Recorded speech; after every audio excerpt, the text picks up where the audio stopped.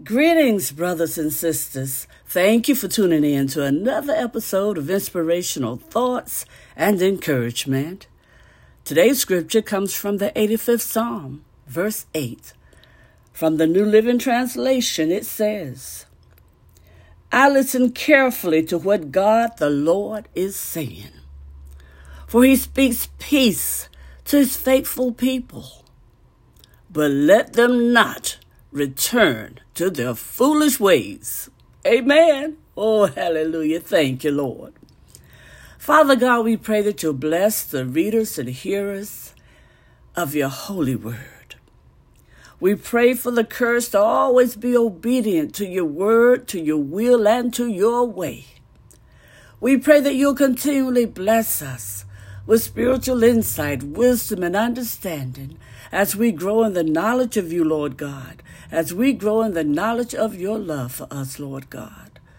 This we pray in the precious name of Jesus, your Son, our Savior.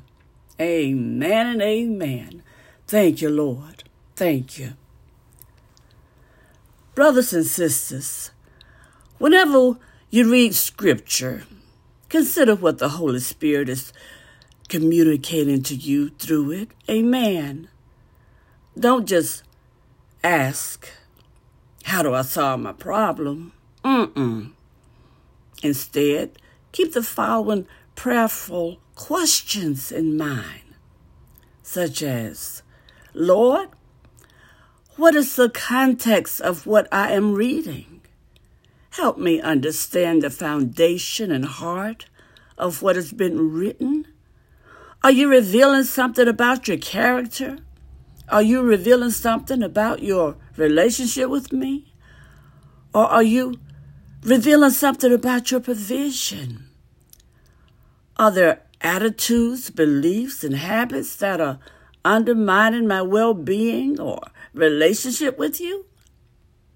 Lord, what do you want to communicate with me today? Make those verses and principles stick out and help me to focus on what you desire me to see. Are there any actions or steps that you are revealing to me through your word? How do you desire me to apply what I'm reading? What do you desire to accomplish in and through me? Brothers and sisters, know that our Heavenly Father will bring things to mind that He wants to address in your life. Know that. No matter what it is, do not push it aside. Instead, continue pursuing how Jesus desires for you to deal with it. Because that, at its most profound core, is doing God's will. Oh, hallelujah.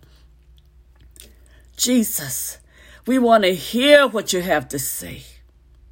Help us to understand what you are communicating through your word. And brothers and sisters, will you honestly seek what the Lord is trying to communicate with you? Your journey will be blessed. Your life will be blessed. You'll be able to be a blessing to so many others. Amen. And have a blessed day.